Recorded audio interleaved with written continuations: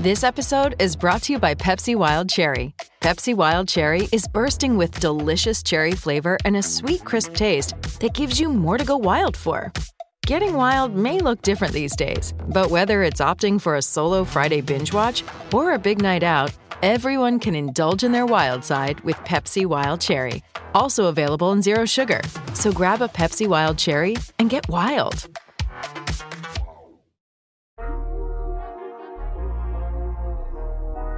SB Nation and Underdog Dynasty present the Underdog Podcast.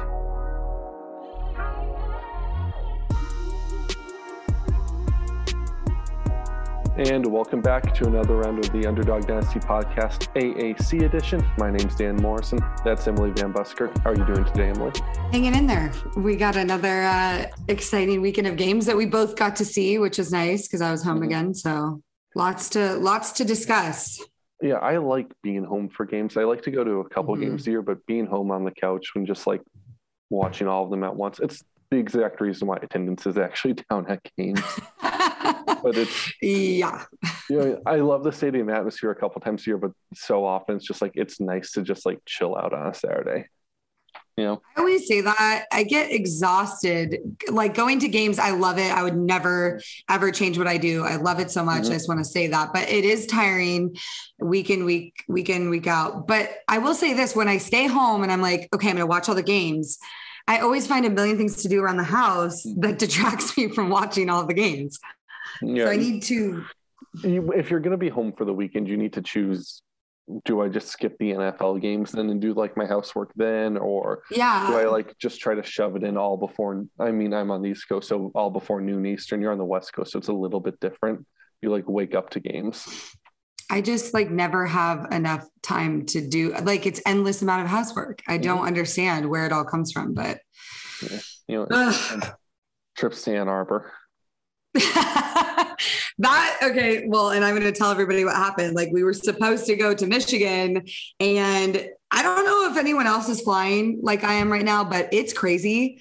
There's Southwest had a big shutdown just the last weekend where like all these flights got canceled, people got stranded. And now we're seeing that from American, which is the airline I fly.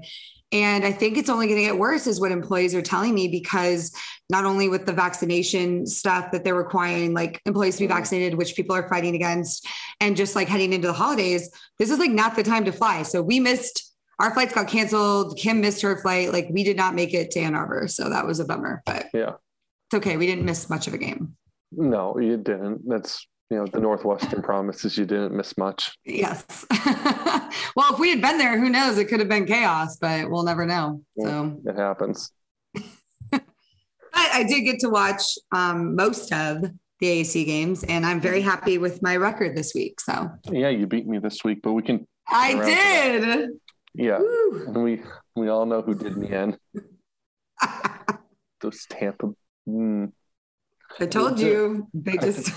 That's the last game I'm going to talk about for today. I'd like to go in chronological. We'll save it for last. Yes. So should we just jump in then? Yeah, Thursday night. Let's do it. Tulane 26, SMU 55. My least favorite game, probably. Sonny Dykes to Texas Tech confirmed. Stop. What? No way. I actually think they're probably about equal jobs, the SMU and Texas Tech. I think SMU is a little cushier because of like it's just more bougie. Texas Tech is in Lubbock. You're not going to get the same lifestyle that you have in Lubbock as you do in Dallas. So no, it is different. And to be honest, I think their top pick is Jeff Traylor, the UTSA coach. But yeah, I could see that. Okay. But this game though, Sonny Dykes showed exactly why you'd want him, because he's dropped 55 points on your beloved Green Wave. It's just rough. I couldn't watch all of it. I'm going to tell you right now. I got through a half, I think. Yeah. I watched like 3/4. It's demoralizing. And then to see that hit on Pratt, I mean, for me, that was like the hardest moment. That was scary, and I know it's technically not targeting, whatever we want to say, but the fact of the matter is he was sliding, and I will fight anybody that wants to say he wasn't. No, I think it should have been an unnecessary roughness call, but unnecessary roughness and targeting are two different calls. They are. And they did give him a penalty for a late hit. That's, I think, what he got. And that's how they, got down the field for the touchdown. But it was unnecessary. It was just he was sliding. And that's just kind of, to me, that play was like Tulane's season in that like summation of that play. So yeah, I mean, hard to watch. I thought Pratt, I mean, he was only 50% completion percentage wise, but I thought he was pretty good otherwise. There were no like cataclysmic mistakes from the offense. And in general, he's just not doing enough. No, he couldn't get them over the hump, but I don't think I don't think he's the biggest issue. I think the biggest issue is going to be the defense the rest of the way. Mm-hmm. I think it's been, I know it's easy to look at Pratt because he has had a turnover bug this year. Right. You know what I mean? But I think the defense not stopping the nosebleed has been by far the biggest issue. I mean, SMU's the best offense in this conference. I don't think there's any debate about that.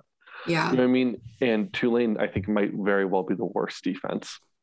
And but SMU's defense is not good. So it's like, why couldn't... No, but I mean, 26 points isn't miserable. No, you're right. And I think once you get on your heels and you get out of your game plan, it's tough to come back. Mm-hmm. That's just my thought on that, at least.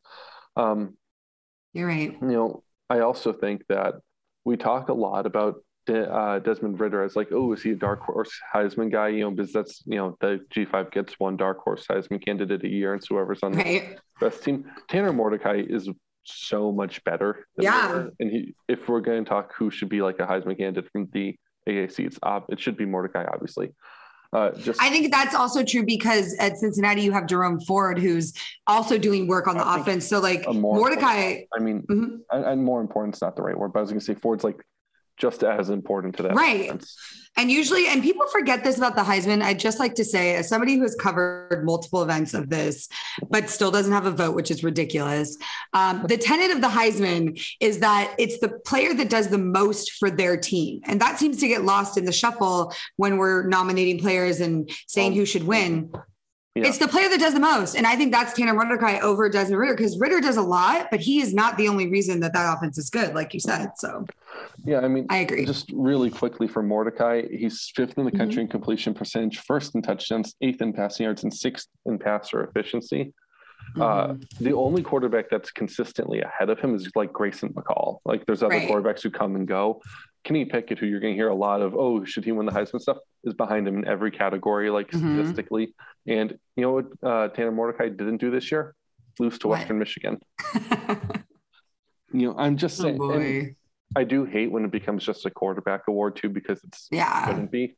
Like I go back to 2012. Like I still think Manti Te'o should have won that award in 2012. Ndamukong Suh in his final year. Okay, you cannot give the award to a guy who created a fake girlfriend. Like you just can't. Can give it to the best defensive player in the country, who's better than any offensive player in the country. But not if he makes up fake girlfriends. But I don't think we knew that at the time. We did, because I was there at the Heisman that year. Okay, yes, it was coming out. We did. But Te'o did not know he had a fake girlfriend. That is worse. That to me, he got catfished pretty hard. I'm not saying he didn't. There is rumor, and I remember this specifically because it dealt with Stanford, because the girl in question, Lanai, whatever her name was, said that she went to Stanford. And we were like, this is ridiculous. Why is Stanford getting dragged into this? I remember the month of December. Okay.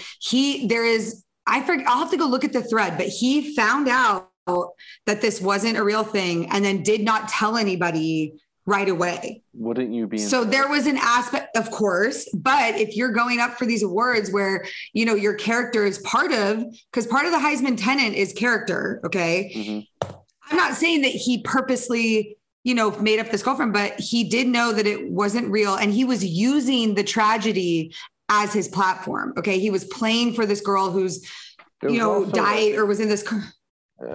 I think his grandma was also involved. Yes. With that. So like, it wasn't just his grandmother had she was separate, but he was using Lanai's car accident as like this platform. Like, I'm playing for this tragedy and like, Can I go? But I agree with you. There needs the best player in the country.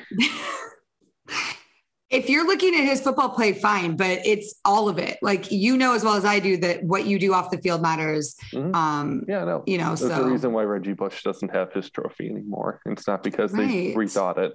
And it's dumb that he doesn't have it, by the way. Now, because it's changed, yes, but you still can't have fake girlfriends. Okay. That's just a universal rule. Okay. So if it wasn't for fake girlfriends, I'd never have one. But end of podcast. Yeah. We're Shout out. We're done. Shout out Tanner Mordecai for winning Offensive Player of the Week, obviously, for all the reasons that you said. So yeah, I just wanted to add that he was Offensive Player of the Week. So I want to give some SMU fans need to come to the games a little bit better. You're undefeated. You're in the top 25. The attendance was not where it should be for that type of program right now. I did see a bunch of girls having fun and drinking beer on the fields in the student section. So I was like, okay. No. I mean, I think it's still a very good time if you want to go. I thought that it would be close to a sellout, and it was nowhere near that. And I think that that's something that shouldn't happen for a team with that much history in a city and, with an undefeated record. That's all. Dan is the unofficial underdog. I believe in attendance police. I do think I spoke at the top about how I only go to a couple games a year myself because I like watching from the couch so much, but that's fine. But sitting and judging others is the greatest pastime. So I'll allow it. All I do. Big thing for SMU's defense, I will say something that we're not always impressed with their defense, but they did hold Tulane to 4 of 12 on third down and 1 of 5 on fourth. So to me, yes, offense is always, but the defense for SMU, and they're going to need that physical, tough defense heading into Houston next week, which we'll talk about on the next podcast. But so shout out their defense. Good job. Absolutely. We'll move on now. Friday night, the space game, Memphis 7, UCF 24. Did you get a chance to catch this one, or were you trying to deal with your, what do you say, American? I was trying to fly to Ann Arbor, but I did get to see bits and pieces. I obviously saw the photos you sent me of the tunnel and their uniforms, and that was incredible. So, yeah. I think the, what's his name? Eric DeSalvo does a lot of the, media stuff for UCF. If you look at his Twitter account, there's a ton of really cool stuff. Oh, okay. But the game itself is what I want to focus on because they were the best uniforms of the week, won the Uniswag thing. They were incredible. Although, can I just ask you, UCF had great uniforms. Obviously, I did a whole thing about it in my Out of Bounds because the story behind it was so cool. Behind the space game is so neat. But did you see Oregon's duck egg uniform, the eggshell? Hated them. What? I thought they looked like they looked like a flurry. They were they were duck eggshell pattern. I thought it was so neat. I think Oregon's uniforms are extremely, extremely hit or miss. I think that they do a lot of different things. For me, those were a miss because they just looked like cookies and cream ice cream. They didn't look like an eggshell. I loved it. And I love the numbers. The same with the UCF numbers, like how they were. I liked how the Oregon ones were kind of like that too. So anyways, well, if you guys have an opinion, weigh in on Twitter because I want to know if we think Oregon's or UCF's were cooler, because that's a good question. I'm gonna put out a poll right now, actually. So go for it. I'm doing it. Absolutely. Anyways, the game. So Seth Hennigan did not play this game for Memphis, which was a surprise. I don't think that was announced until like an hour before the game that Peter Parrish, the LSU transfer, would be making his first start. And I think my initial thought watching Parrish play was I really like the raw skill set that he has. He's a big, strong guy. He runs very well. You can tell he's got a lot of talent. He was not ready to play in a college football game, like if we're being honest. That's so hard to throw him into a UCF game at home there with their space game. Like that's a huge game for them. Like that's asking a lot. No, it's true. It's a huge thing. It's a huge ask. There was a few things right away that I noticed was first the UCF pass rush was getting home early and often. That's partially on the offensive line. It's partially on Parrish for holding the ball too long and not reading those blitzes before before the snap. They weren't ready for, there's corner blitzes that were coming untouched, things like that, just not being ready for the pressure. He was, of course, big and strong and got away from them sometimes and was running downfield, but like more often than not, he ended up sacked and it stalled a few drives out. Later in the game, especially the second half, he started to really force the ball. They had him throw like over 40 times too, by the way. It was incredible how the running game was abysmal for Memphis, but he started throwing interceptions. A couple of them were like tip balls that just like, really good play, but also good luck to be standing where the UCF guys were. Another time he hit a UCF corner in the chest. But you're talking about the pass. He was sacked 6 times, and he got hit a lot more than that. I know. And he was the leading rusher for Memphis with 60 yards on 22 carries. Brandon Thomas, the running back, had 19 yards rushing. That's not, I mean, especially with, again, a guy making his first start. The first pass he threw this game is his first college pass. Like, that's what we're dealing with right here with Parrish in this game. Parrish. And do you think most of his rushing yards were out of necessity? Yeah, they were mostly there was a couple designed runs in there, but a lot of it was scramble. You know what I mean? But no, they absolutely needed to run the ball more and try to run the ball more because, well, I think you're going to have better luck than letting guys like Big Cat Bryant kind of tee off on you. You know what I mean? And there's Ricky Barber had a great game on the defensive line for UCF. But no, there's absolutely no balance to Memphis's approach. The play calling was uninspired compared to what it was a couple years ago for Memphis. It was predictable and they just weren't scary. At no point in the game were you like, man, Memphis could just score here. Even Calvin Austin was held incredibly well in check. You know what I mean? Calvin Austin had one of the worst decisions on a punt return that's happened in a while. After the Mississippi State game, he saw a ball roll and said, "Oh, I don't want that to go any further." Tried to pick it up, muffed it, and then the UCF got a short field that put him up 14-0 early. Yeah. You texted me about that. I did, didn't I? I was like, great. With that being said, UCF was not good on offense either in this game. They ran the ball pretty well. Isaiah Bowser was solid. Mikey Keene was not particularly good, but I also don't entirely blame him because I don't love the two quarterback thing Gus is doing with Joey Gatewood and him. I think I understand you want to bring Gatewood in for kind of a, show a different option, flex out. He's a big power running quarterback, but it hasn't worked yet. Like every time he comes in, everyone knows he doesn't throw the ball. He's thrown twice this season. Once was a touch pass. He scored. Gatewood technically had a touchdown pass in this game. It was a touch pass jet sweep thing. Doesn't really count. His other pass was at the end against Navy, and he almost threw an interception when he really shouldn't have been in the game at all. Yeah. But I think it's so obvious that Gatewood's going to run the ball that it's very rarely an effective run. And it just takes Keene out of his rhythm, which it's not a great rhythm to begin with because he's very clearly he's a freshman who's rough around the edges and has trouble like getting the ball downfield.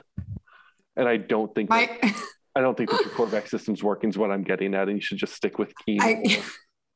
Try something else until Gabriel. I agree with you.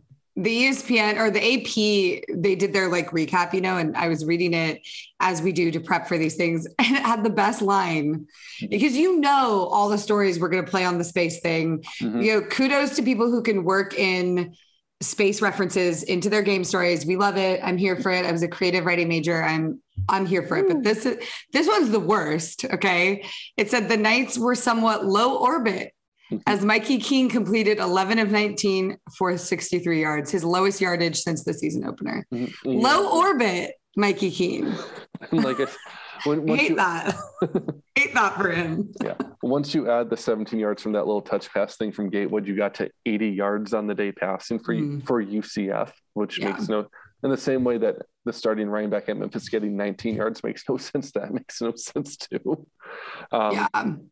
It's just it was a really bad offensive game or good defensive game, depending on how you want to look at it, but I lean more bad offensive. I think, I agree with you. I will shout out Devontae Brown, sophomore DB from your beloved UCF, had 7 tackles with half of a sack and an interception. He had one in the win. Yeah, he had one of the 3 interceptions at Parrish. Yeah. So shout out him for on a roll. Yeah. And you know what? It was a good win for UCF until they get Dylan Gabriel back. That's how they have to win games. It just is. As for Memphis, they're absolutely spiraling. That's 4 out of 5 they've lost. It's really rough because you really don't know which Memphis team is going to show up out there. And no, I do my power rankings and I still have Memphis at like number 6, but I don't feel good about it because I know that the talent's there, but it's not at all producing. Right. So that's got to be like mental to some degree. Like what are you guys doing? Absolutely. Have like a sage burning ceremony or like a sacrifice. The sacrifice is going to be, the coaching staff. If it's not, got it, nailed it.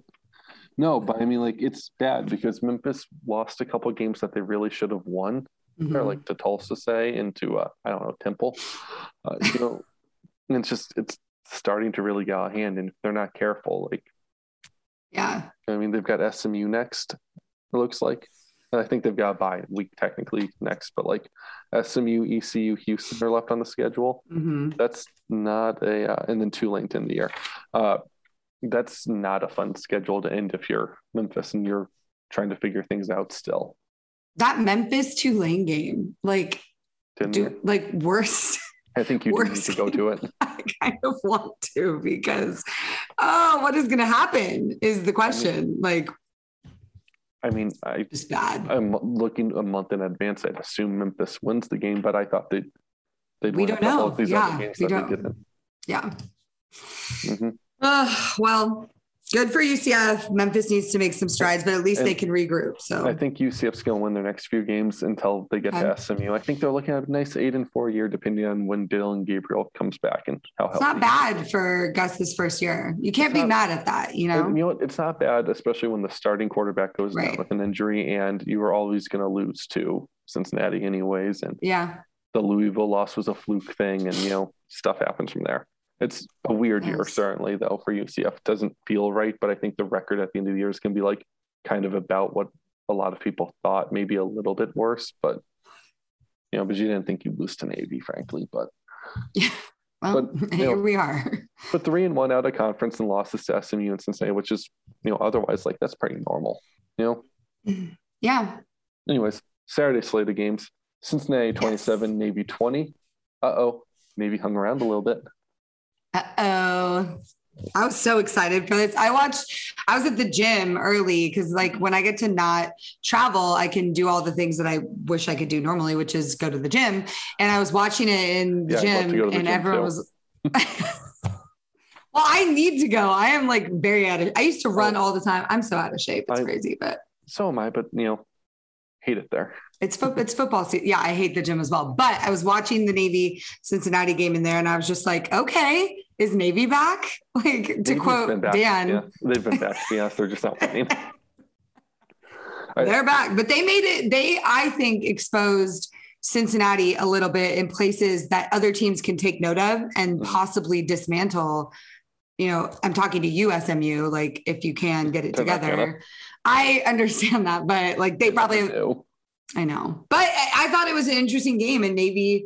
They showed up when they needed to they can't sustain it. That's the problem. They can't go a whole game. So, well, part of it is when you get Navy, they had that weird kind of sequence at the end of the first half that ended with Cincinnati getting a really long kick to grab momentum in the lead. And then, Cincinnati came out and scored early in the second half to give themselves a 2-score. And then eventually it was 27-10, I think, at one point. And Navy is not a team that's designed to come from behind. So they really need to be perfect the whole game in terms of not letting that happen because they can't throw their way back. And they almost came back I know that as I say this, but they're not designed to come from behind. They can do it once in a while, but it's not a thing they can consistently do, especially if they have to play a team like Cincinnati where, the strength matters. The strength of Cincinnati's defense is their secondary. You've got Myjai Sanders on the defensive line, who's a great elite pass rusher, but the option can kind of negate a guy like that because you don't block them anyways. You don't have to try to block him because you can let him go and just let him choose his own adventure. And whatever he chooses is technically going to be wrong, Right. So you just do that and you negate him. And then the guys in the secondary, they're not covering. They're, trying to play up and tackle, which Cincinnati's obviously great at that, but it's also, it plays into your strengths a little bit more if you're Navy, if that's the strength of your opponent. That's all. Yeah. Navy did a really good job keeping it close, but the whole game, I never felt like Cincinnati was going to lose. I just saw them making some mistakes and Navy controlling the game a little bit better than other teams have against them. I kind of thought that UCF was going to be able to run the ball on Cincinnati a couple weeks ago, and they couldn't. And that was a large part of how they got blown out. Navy could run the ball on Cincinnati. You know what I mean? And that's a large part of why they kept it close. Yeah. Sometimes it's just that simple. Navy did its job in that Cincinnati only beat them by 7, and that is not good enough for the committee. You cannot have games like that. And if they have another one, then people are going to start being okay. Take a major issue with that because I saw someone on Twitter go, "Oh, I'm supposed to take Cincinnati seriously. They just, barely beat a 1-win AAC team, and it was an Oklahoma fan." And you know what they barely did? Just beat a beat Tulane. Beat a one-win Tulane. I was there. By the skin of their, backsides. But to be fair, Oklahoma is not as good as everybody thinks. That's my issue that's with my thing, Oklahoma. if you're going to be saying one of these two teams should get, say, the last spot into the playoff, then it's neat. Well, I guess Cincinnati over Oklahoma. I would rather. Yeah. It's still too early, in all honesty. It is. It's more deserving in my mind because who's Oklahoma beaten? Like a 4-loss Texas team? Having seen both of those teams play in person, I'm telling you that Cincinnati is more impressive than Oklahoma, I think. But I don't think that's going to be enough ultimately because Oklahoma beat Kansas this past weekend because of a fluke weirdo handoff back to the quarterback. That shit was crazy. That game was wild. I missed a lot of it. I saw that handoff. I missed a lot of it because I was just couldn't take my eyes off of Illinois Penn State. I mean, that's also fair. So there was a lot of craziness. It was good. Yeah. But anyways, in general though, what I mean? But that's my issue with the playoff committee is that Cincinnati struggled with Navy, who has, got a bad record. They won't notice that Navy has for the last month been a very good football team. The breaks just aren't going their way. They're just not quite finishing games. They really, since the UCF game, they've been one of the scarier teams in my mind to play in the American. Don't get me wrong. I know there's still limitations. I'm not trying to say that they're, magically great, but they're really tough to play, especially at Navy. Tulane is not tough to play, especially at home. It's just, but to knock Oklahoma for that compared to Cincinnati, if you hold them two next to each other against, well, we know Oklahoma, and what do we know about Oklahoma? That they, have stunk all year. But we know that Oklahoma's got a big offense usually. Yeah. Their name's Oklahoma. And I hate that that's the playoff committee's approach. I'd like to say, at least Jerome Ford doing what Jerome Ford does, 15 carries, 90 yards, 1 touchdown. So he, in my opinion, is the constant in all of the Cincinnati stuff. Ritter was fine, 18 of 30, 106 yards, 2 touchdowns, 1 interception. You hate to see interception. You hate to see that. That's my thing that was just mentioned with Mordecai earlier. I don't know why Ritter's getting all the Heisman hype from the American because he's a fine quarterback. He runs that offense very well. He's a great leader.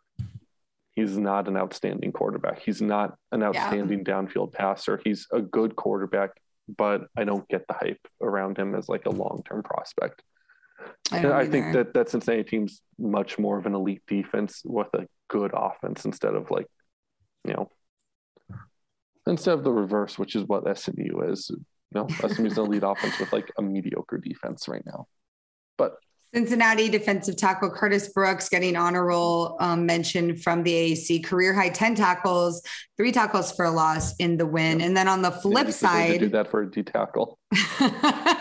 Yeah, but we love to see it. On the flip side, Navy cornerback Jamal Glenn had a career high 11 tackles, half a tackle for a loss, and an interception, and an onside kick recovery in the final minute of that loss. So he helped limit the Bearcats to 271 yards of offense. So shout out defense, getting some honors there from the American. Absolutely. We love to see it.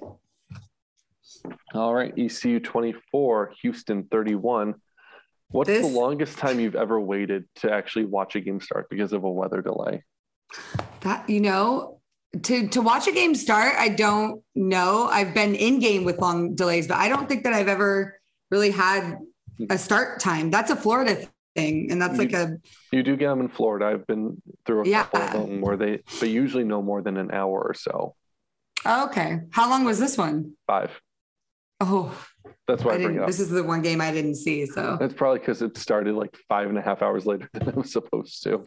Yeah, probably.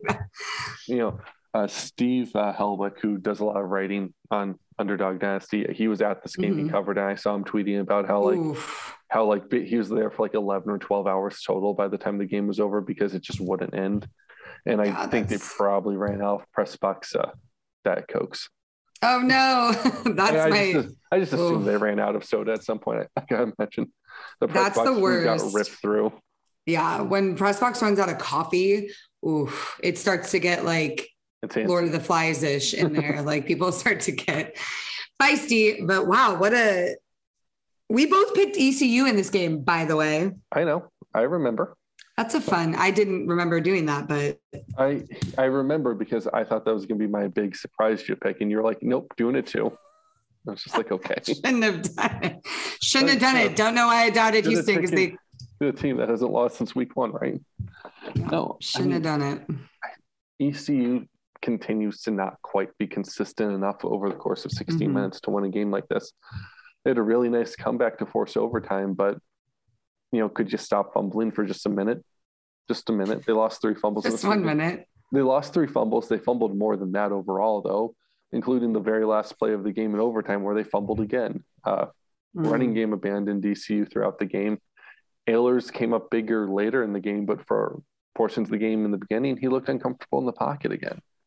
It's a tough thing with ECU because I think they're a good team. I think that they're very close to being a shockingly good team, but they're not playing 60 minutes. They're not quite there yet. And, hopefully next year at this point is what I'm going to say is they'll get there. I still think they can make a bowl game this year, but they need to start winning close games is really what it comes down to for me, is they just keep stubbing their own toe in close games, and the losses are kind of their fault, not that the other team's beating them.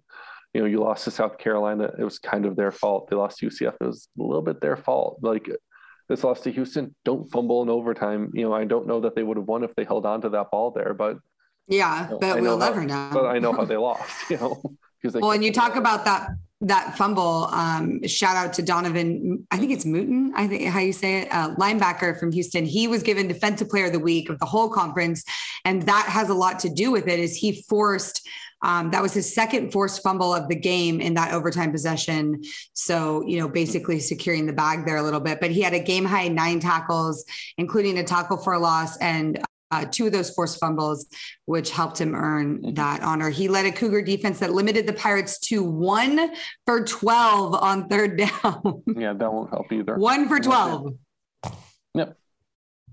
Hey, I don't really I don't know. I don't think you have to say anything else to that. That's it was a really good defensive game from both teams, and the 24 regulation points that Houston scored, 7 of them were a Marcus Jones kick return touchdown, which was they desperately needed. And I was actually going to mention that next because he was special teams player of the week for the AAC, Marcus Jones. And not only for that, he is not only for that 98-yard kickoff return in the first quarter, but he also had 132 all-purpose yards, 121 on kickoff returns, and 11 on punt. He also had career 8 high tackles as part of that defense that forced 3 turnovers. So all over the place there. The McCaskill touchdown run in overtime was a great run by him, was a failure in tackling by ECU. But that often goes together when we talk about that type of run. One team, everyone's got to do their part. Clayton Tune and the Houston offense overall, at this point, I think this is what they are. They're a fine enough offense, but they're never going to wow me at this point. Right. They're never going to – what they're doing much better this year than they have in past years is he's not making bad turnovers the way he used to. Right. You know what I mean? And that was a huge issue in 2020 and 2019 was he would just, the offensive line would blow an assignment instead of taking a sack or throwing it away. He would, just throw it wherever and it would get picked off a lot of the time. He's, as an offense, they're not making those mistakes. They're not going to find that explosiveness to take it to the next level the way SMU's offense has, at least not this season. But that's fine. We're 2 months into the season now. We basically know who each team is. And that's just what they are off. Houston's a really fine, not good, not great, but they're fine on offense with a really good defense that swarms around because it's just a ton of really good athletes that have come together. And I think that's going to be good enough to, scare SMU in a couple weeks. Yeah. When they get to play them. Yeah. That's going to be the game. It's for the soul of Texas there. Yeah. It's basically for the right to play Cincinnati in the AAC championship at this point. Mm-hmm. I don't think it's technically for that yet, but I think we all see the. I think we all see the trajectory. They do, Yeah. but if they lose to Houston, then they don't. Yeah. But Houston is just like a party spoiler. They're like this quiet, 6-1 team that should not have lost to Texas Tech. No, they shouldn't. Yeah, I told you way back when that happened that it was this adjustment at halftime that Dana couldn't make, and I thought at that point that Houston was going to spiral, and they, I think, took advantage of a couple really light weeks against like Rice and Grambling and recalibrated themselves before conference play. Now they're in good shape. They're in really good shape right now. I know it's like, it's weird to say that, but they're like, I don't think they're as good as their record is. I still think it's a pretty weak schedule they've played to get to this point. But again, 2 months into the year, you kind of are what you are, and you are what your record says you are. You take what you get. You know, you got to do what you can with what you're given on the schedule, and they're doing that, you know, so good for them. Yeah. One last game. Yep. Best for last. Let's go Bulls. Temple 14, USF 34. Yes. I'm the so South Florida excited. Bulls blew out the Temple Owls. And did you get a chance to watch this game on your ESPN Plus? I actually have ESPN Plus, so yes. I do too. I did watch some of it. Yes.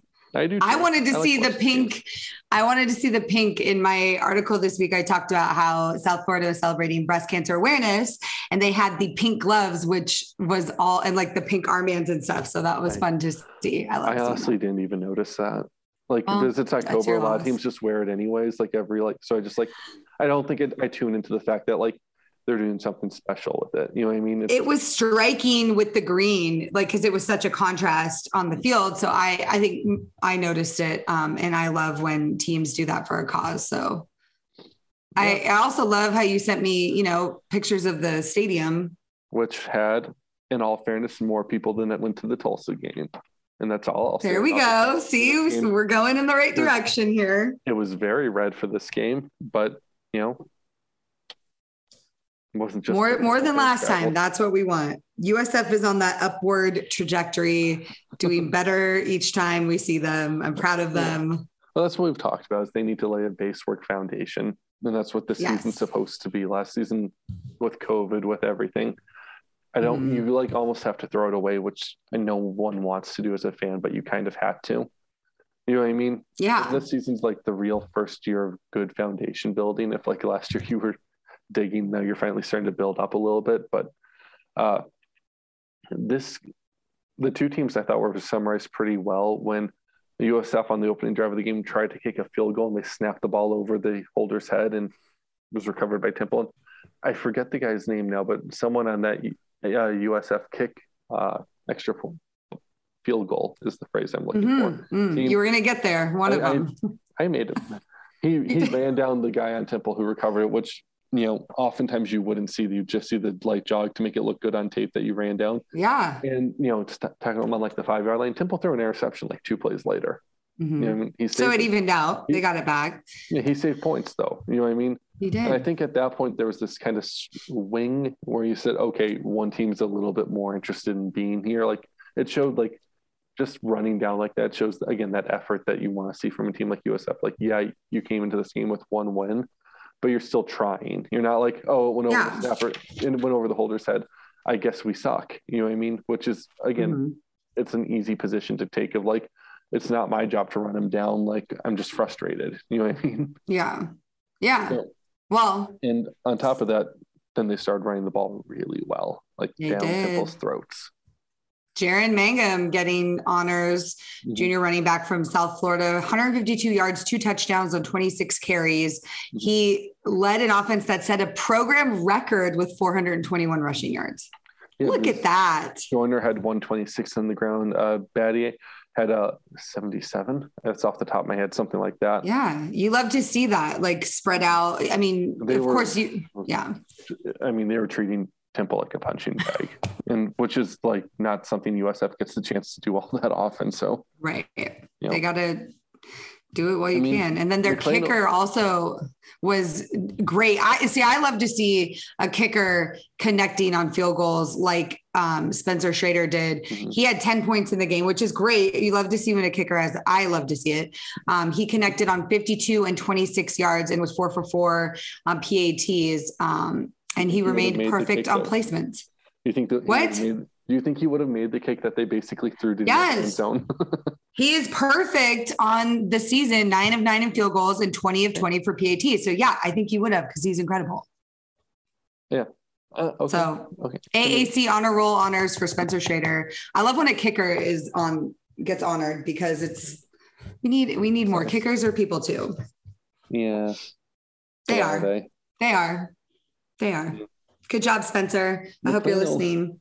McLean only threw the ball 13 times in this game, which to me is the craziest part. They just basically said, hey, but you don't need to throw today, do you? Whatever. If your running game catches fire like that and you find that you can just shred them, then why waste the throws? I like that. Like, that's good adjustment and good play calling. Mm-hmm. It makes me sad for Temple, but I was going to say, to turn it to Temple, which I think is a little bit of a less positive conversation. I don't think Dwan Mathis is it. I think you need to try something else because he's not accurate with the ball. I don't love his decision making. He's a great athlete and he's talented for sure, but I don't think he should be your starting quarterback if you're trying to, win games. And I don't know, like in that same vein of USF is playing really hard and trying to do the little things right, even if it doesn't always work out for them. It kind of feels like the opposite's true for Temple. It doesn't feel like they're trying all that hard. That Temple tough like mentality, it's non-existent. It just kind of feels like they're going through the motions, waiting for the season to end. And frankly, between the two teams, only Temple has between these two teams, I should say, only Temple has a shot at a bowl game this year still. And they just look like they've already given up on the idea of anything like that. I don't like, there's no tanking in college football. There might be years where you accept you're not as good and you try to build for the future, but just kind of being like, whatever. Bowl games are huge for building for the future because you get like 2 extra weeks of practice.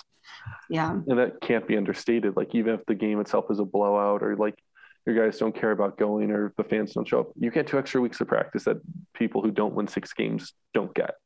And that's important. And it's my same issue. Kind of punting on whether or not they want to go, which sucks. My same issue with them is how they start the game. I don't know if they just need like to drink a bunch of Red Bull right before, like the Marshall grad assistant coaches, but they need to do something because these first quarters are the worst first quarters in college football for them. Yeah. I think their entire first quarter in this game, if I'm not mistaken, was that like drive starting on the 5-yard line that ended with an interception because the USF controlled the clock so well. Which, again, because they were just running it right down Temple's throats because Temple didn't want to step up and smash them in the mouth back, which, I wonder what like Rod Carey pregame speech is like, because you're right, they come out half asleep. I don't understand it, but something has got to give. I know that their coaches are passionate coaches.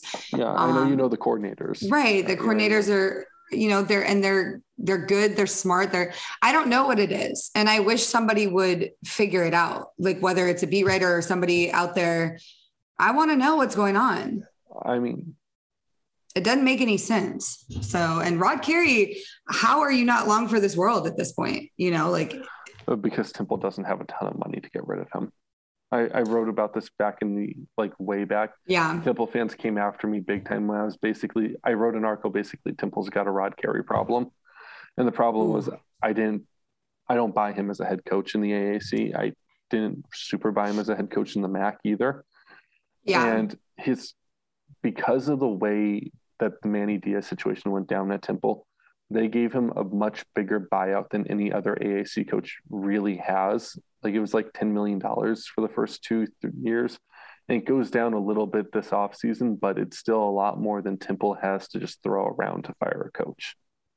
So he's probably here for another year, until it goes down again. You know what I mean? So he's got time to figure it out. There's distinct youth issues at Temple in terms of the size of the roster and how young the roster is. Those can't be overlooked. They are contributing factors. But in this game, USF has those same issues.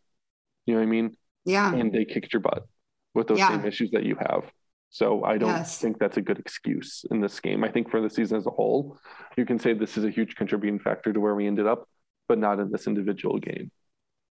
I don't know that to me, it looks, and I've been doing this a little bit, so I'd like to think I have some, idea of how programs are run and what's going on. And it does not look like a football issue. It looks like something else. And I don't, I'm afraid to ask, I could probably find out if I wanted to, but I'm afraid of the answer, sir. So they're in a bad mood this week. I get it. I don't want to, they're in a bad mood every week. There's never a good time to talk about it.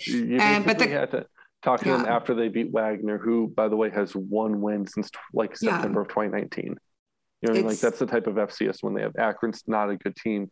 Those 2 wins make their record a little bit deceivingly strong, in my opinion. And the Memphis game was a weird fluke of a game. That's all it can come down to is Memphis is in this weird spiral right now, and they've got their own issues. And I don't think Memphis fans are happy with Ryan Silverfield either, but which, I think we've talked before about how like Jimmy Lake in Washington, like what's wrong there doesn't make a ton of sense because it's an internal hire. Silverfield's the same way. You think that an internal promotion would translate better. And I know that's a little off topic from Temple, but you know what I mean?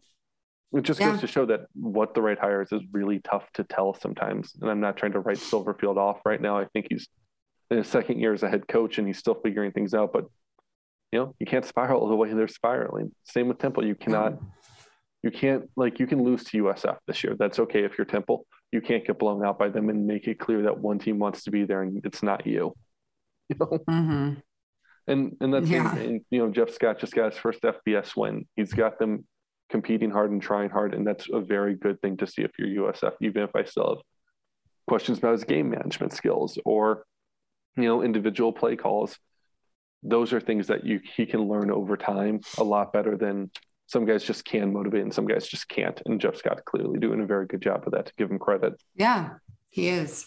He absolutely is. So all right.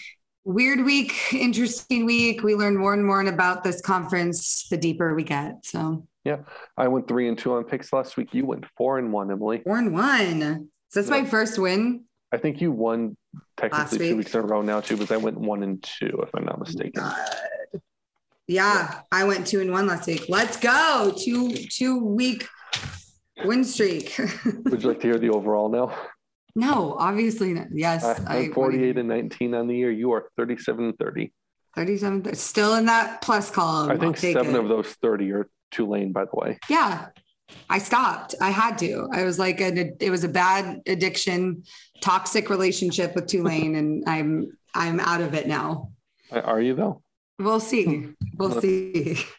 Yeah, I mean, they play Cincinnati this week, so yeah, I think I'm definitely out of it. I mean, you say that, but maybe they lull you into this false sense of security. You'll have to find out in the next episode of the podcast if I'm still. Tulane's remaining schedule is they're hosting Cincinnati. I think we'll agree that that's going to go a certain way. Right. Then they travel to UCF. That's UCF's homecoming. Do we agree that's probably going a certain way? Yes. Then they host Tulsa. Then they host USF, and then they travel Tulsa to Memphis in the year. So those last 3 games are going to get you. You're going to go back to them. I gotta see because I don't know that Pratt's going to come back. He's had 2 concussions this year alone. Like, I don't care what they say, whether they classify them that as not, or he does the protocol. I was there for one of them. I saw it. And then, this one was definitely a concussion. He was out. He was like out on the field. So how they progress forward without him in this, I don't know that he plays in this next game.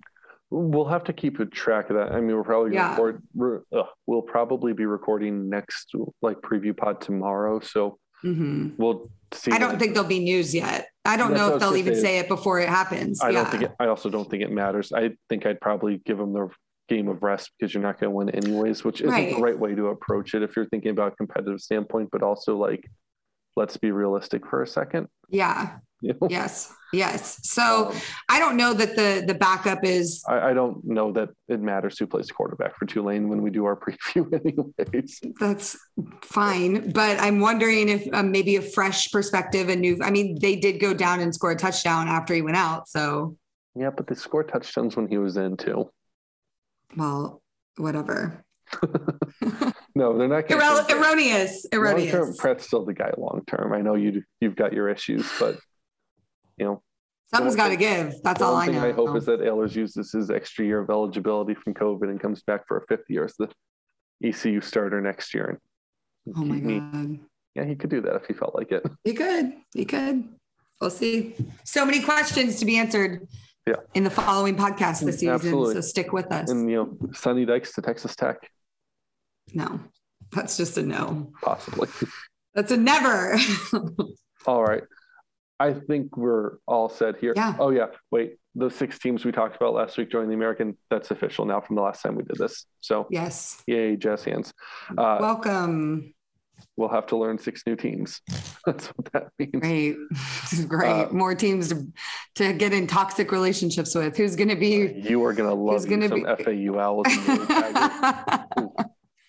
Oh my God. No, please no. The Charlotte 49ers, a little Will Healy. I do like a little Charlotte. I'm like a Will Healy. Yeah, they're fun. That's all I'll say is they're fun. They are fun.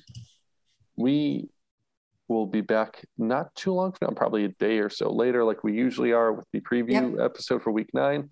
Until then, I am Dan Morrison. You can find me at Dan_Morrison96 on Twitter. I'm Emilnem, EMILNEM. All right, and we're off. We'll see you next time.